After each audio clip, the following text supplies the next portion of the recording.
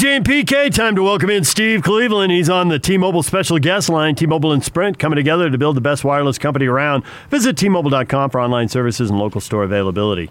Steve, good morning. Good morning. So I understand you have bailed on your beloved Fresno because while spring and fall are nice, winter and summer suck. Well, yes, we're down at Newport Beach for about Had a kid. 9 or 10 days. And, we've been doing this for about 40 years. And I went to school at UC Irvine, and I remember living down at the Peninsula, which if anybody's from the Orange County area knows what I'm talking about. And the rent was like, whatever. I mean, a couple hundred, but this is back in the 70s, you'd rent a place for $1,000 a month and put 5 or 6 guys in it. And whatever it rented for a week for a month is what it would rent for a week during the summer. So back in the late 70s, early 80s, we started coming down with just a few of us. And today we've got, we got a lot of us, 11 grandkids, and I have 3 children and their spouses. And so it's been fun. Good place to be. It's nice to be in 70-degree weather and to not be dealing with the COVID. Apparently the beaches here, though they're not packed, but everybody's wearing masks down here, which I was surprised, and they've been behaving themselves. But it's incredible the number of favorite restaurants you go to now that are operating out of their parking lots with tents. So is Fresno 105 degrees right now? I think it's been in the 90s. Yeah, it's been in the 90s and hundreds. So this is the time of the year, a good time to get out of there. That's for sure. Hopefully I don't go home and all my plants and grass are dead.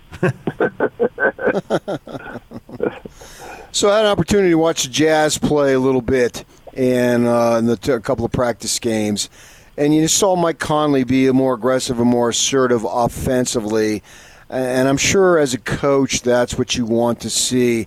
How do you balance somebody being aggressive but not being overly aggressive to the exclusion of his teammates? I have those conversations that you have to start with, and I think you're typically asking the player a lot of questions rather than, what do you think? What do you think your strengths are?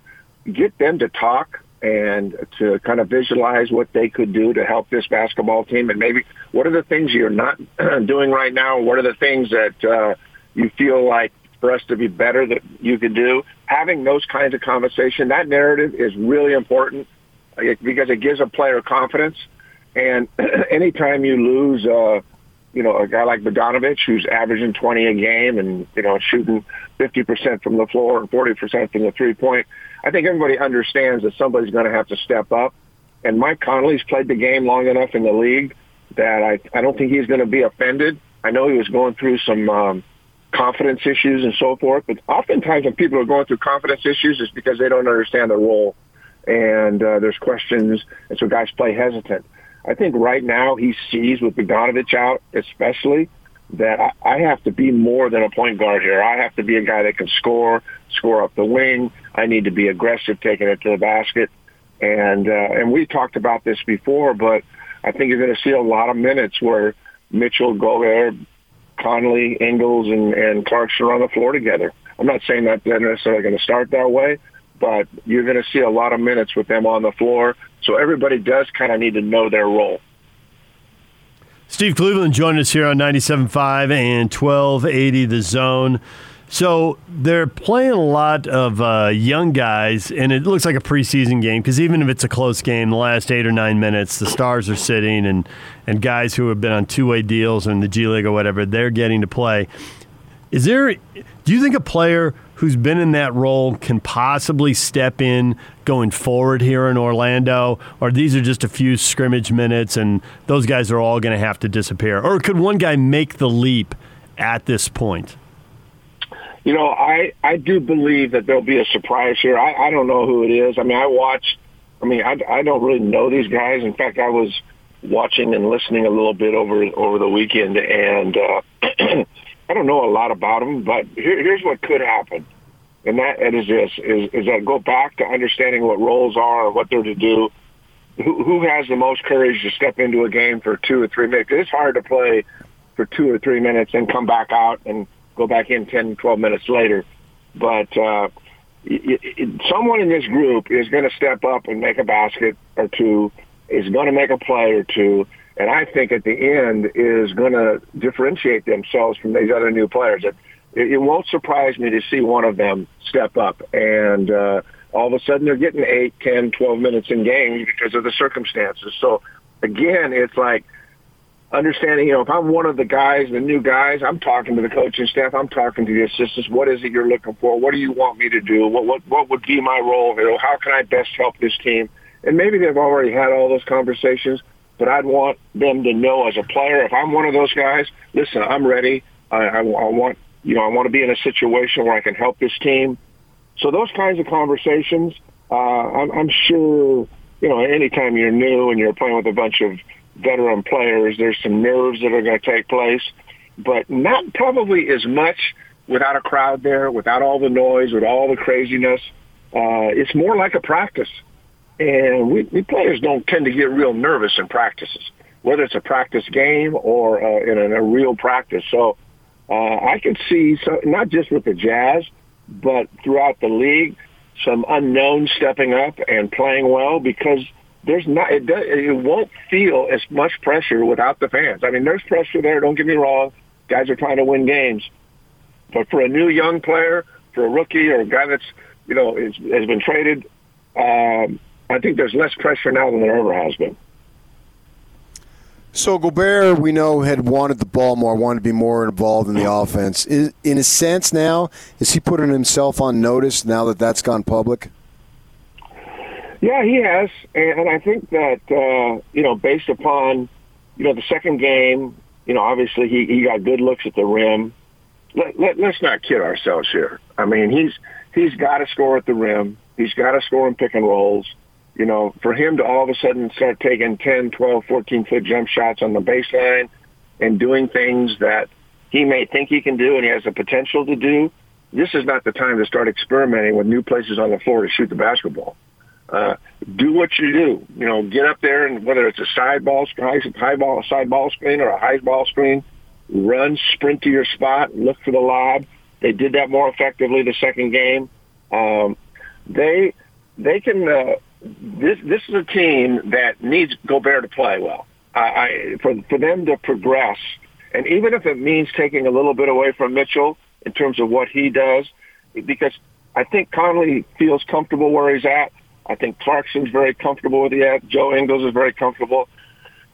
I think Donovan Mitchell's going to have the ball in his hands a lot, and anything he can do to get the big fella around the rim is going to be helpful to this team staying there and playing a little bit longer than they might. Can they? I'm just saying they can beat better teams if Rudy Gobert is scoring 18 or 20 points. If Gobert's going for 8, 9, getting his 15 rebounds, I don't think they'll be as good. So they've really, really got to get Gobert involved in this. Now, when I say involved, that doesn't mean he's posting up down there and we're giving him ball fakes and keep counting it inside to him.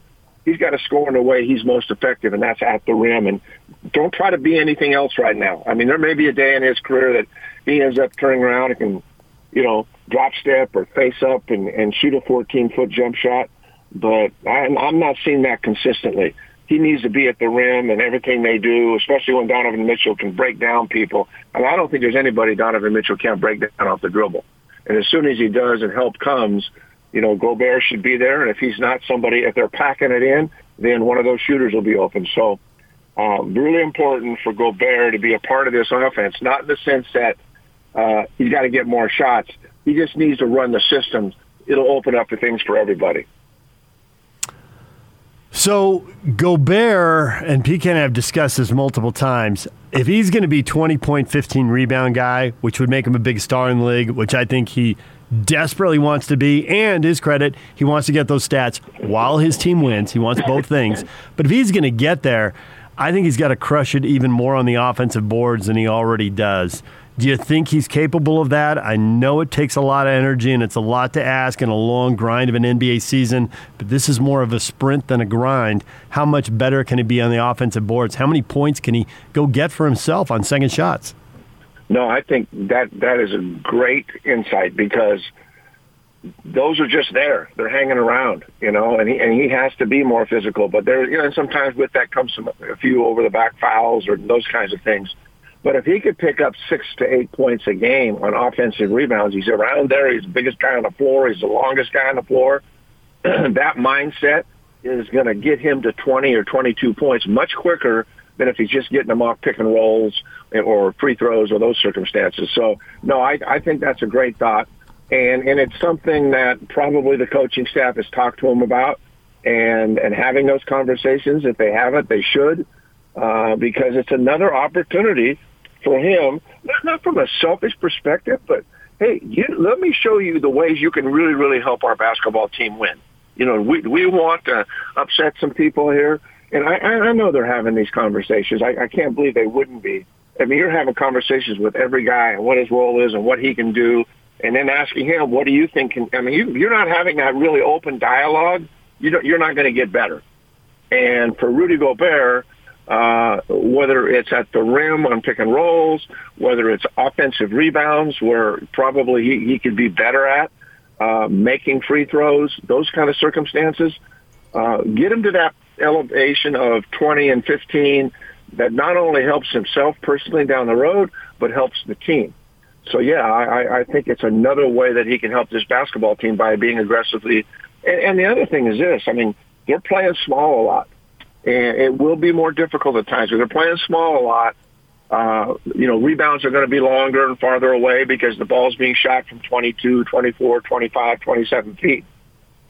He's going to have to rebound out of his area. He can't just stand around the rim. He's got to be really active and rebound out of his area. That's what great rebounders do. They rebound out of their area. That means you've got to be aggressive. It might also mean that he plays a few less minutes because there's going to be a little more of a fatigue factor. But at the end of the day, to be a great offensive rebounder, you got to be able to rebound out of your area. You got to go to the ball and snatch it and then take that thing back up strong. We hear in football, we hear them talk about how they scripted the first 10 to 15 plays. Do you ever do that offensively in basketball? Oh, yeah. Oh, absolutely. Absolutely. It wouldn't be 10 to 15 plays, but in my mind, I would have 10 to 15 plays. And I had a little 3x5 card, and we would have already gone through that in practice and pregame. Here's what we're going to do the first 3 possessions or the first 4 possessions. This is what we want to do. And I'd try to get the ball to guys in certain places, in certain situations, because I knew that when certain guys in the team scored early, their mindset got different. I mean, they had more confidence. And so I didn't necessarily want all my guys for their first shot to be a 3-point shot. I'd rather have them get to the free throw line, get to the rim, get fouled, get relaxed, make the first 2 shots. You take 2 free throws or 1 free throw. So, yeah, I did that with all of the players. And I think that not everybody needed to get a shot in the first 2 or 3 minutes. But there were certain players that I'd want to get off, whether it was an isolation situation, because if you have streaky shooters, you have guys that are, 29 to 33% shooters who you've watched make 5 or 6 in a row in a game and then miss that many in a row, the basket looks bigger once you've made a layup. I know as a player, I tried to get to the free throw line, make a layup, especially if let's say you get wide open threes and you miss 2 of them. The idea that I'm going to keep taking that shot, I wouldn't take. And for a player too, I said, get to the free throw line. Get to the place where, get a layup, whatever, but get to the place where that basket looks twice as big as it is. And sometimes, especially when you go on the road, scoring inside, scoring early, it just relaxes you, and it puts you in a completely different mindset. So, yeah, I would script players all the time. And then, you've got a lot of things scripted from sideline out of bounds, baseline out of bounds, to, all the shot clock thing. Everything you do in practice the last 15, 20 minutes usually is game preparation. It's time and score. There's 30 seconds. We've got the ball at half court. Those are things that repetition that you've gone through. And guys know who's supposed to get the shot. And that's really important. Who's supposed to get this shot? So, and good players will recognize if a double team comes, they'll throw out of it and someone else will get the shot. But it needs to be really clear who we're running this to do this, and this is what this is going to look like. Now, teams have a defensive strategy, and sometimes they take that stuff away. But we always started games that way, and the same thing with out of bounds plays. We try to get certain guys. So I think every coach does that at a different level. But it was really important for me, and I wasn't. We would run and push it. I had great guards in high school and junior college and at Division I level. So I think people, if they were to evaluate me, would say, well, he did a lot of stuff in the half court. They ran, set some quick hitters. And I did do a lot of that because that's kind of who I was. And so my teams took on that personality as well. It didn't mean we weren't going to push the ball or try to get the ball down in 2 or 3 seconds and get the best available shot. But, I was a guy who tried to find the strengths of my players and the teammates and use them at different times in the game. But certainly early on, I had a couple of guys that just struggled if they missed early shots and they lost their confidence. So I tried to get them confident real early in the game so that basket looked really big. How concerned should the Clippers be that they got 5 players who are not in the bubble or are in the bubble and are quarantined? Well, I guess Patrick Beverley's back. Lou Williams. Oh boy, that wasn't good. I mean, I kind of believe Lou. It probably is one of his favorite restaurants, and I don't think he was up to doing crazy things. But just some of the choices some of the guys are making. They'll really meet. I don't know if Harrell will be back, how soon he's going to be back, but there are some questions. And, you're talking about a team. Paul was hurt a lot this year. The guys took a lot of games off, and Kawhi had games off. They haven't had that chemistry that we saw early in the season because guys have been hurt, and now we got bubble issues.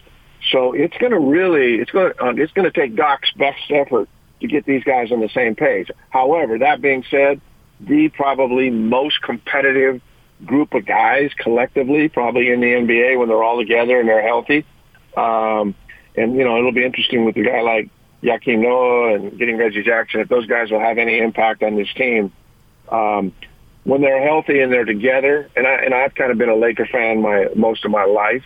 It's hard for me, to not pull for Paul George because I coached him. But at the end of the day, if the Lakers are the Clippers are on all cylinders, they're going to be a tough out.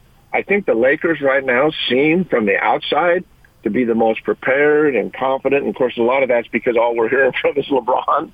And he's always that way anyway. But, the Clippers have to be a little concerned about the unknowns, but I think there's enough time for them to kind of resurface and everybody get there. Who knows? Patrick Beverley is a huge piece of that. Obviously, Lou Williams is a guy that can score from anywhere. Those are guys that got to play for them to win an NBA championship, as well as Harrell. They need him. So none of these teams can play without key people for any extended period of time and think they're going to have a chance to win an NBA championship. But, right now for the Clippers, there's a lot of unknowns.